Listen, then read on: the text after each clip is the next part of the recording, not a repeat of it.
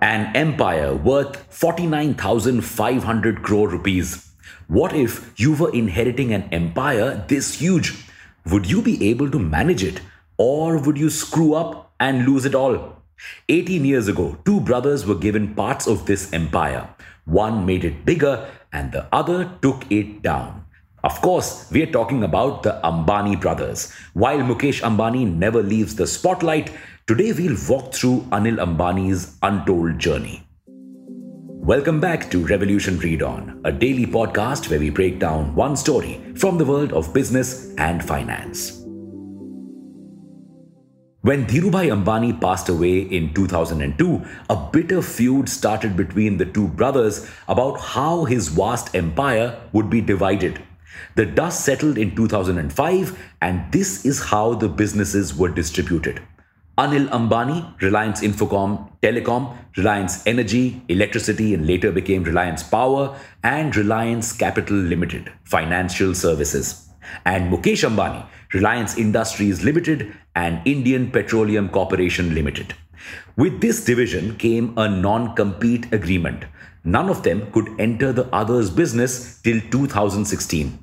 Ironically, Anil got all the glamorous businesses and Mukesh got the non-glamorous cash cow. So, how did Anil end up going from riches to rags? Let's take a look company by company. First, Reliance Power. By 2008, Anil Ambani had managed to become richer than Mukesh Ambani with a net worth of $42 billion. This fortune was short-lived. As per an older agreement, Mukesh Ambani was to supply gas till 2022 to Anil's Reliance Power at a price that was 44% lower than the then government's prevailing rates. In 2010, Mukesh stopped doing this. Why? Because the government had raised gas prices. It was no longer feasible for him to give cheap gas to his brother. What next? Anil took Mukesh to court, which sided with Mukesh because the gas was government property and it had the right to decide prices. This took away the competitive advantage of Anil and marked the beginning of his downfall.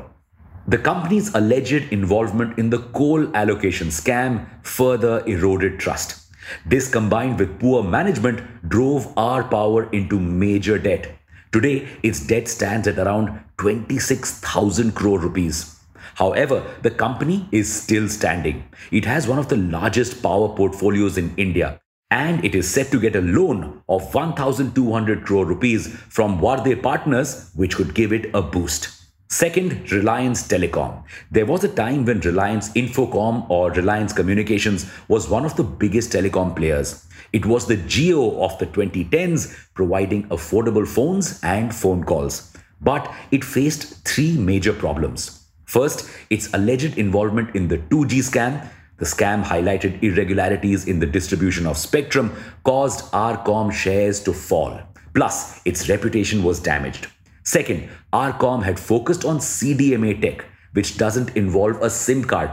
This helped it lower costs, but other players were focusing on GSM because it had better network quality and international roaming. So consumers shifted to GSM.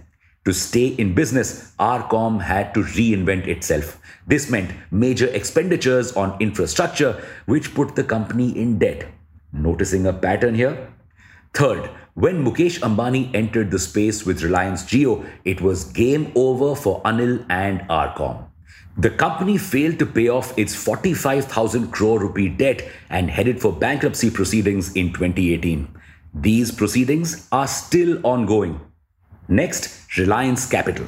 Yet another Anil Ambani company currently facing bankruptcy proceedings. Its failure was the result of the failures of Ambani's other companies. How? Anil Ambani's businesses were super capex heavy. He also spent a lot on acquisitions in the entertainment space. So he started using Reliance Capital's lending businesses to fund his other ventures. Reliance Home Finance lent out huge amounts to Reliance Infrastructure and Reliance Power, which they failed to repay. In 2019, it had an exposure of 8,708 crore rupees to group companies as well as other corporates. And while Anil failed to pay back debts, Reliance Capital also faced difficulties in raising funds. Why?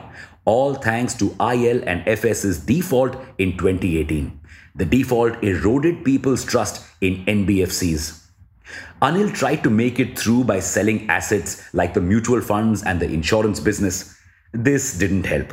R Capital filed for bankruptcy in 2021 after defaulting on bonds worth 24,000 crore rupees.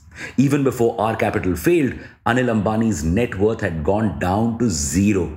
Yes, he admitted it in a UK court in 2020.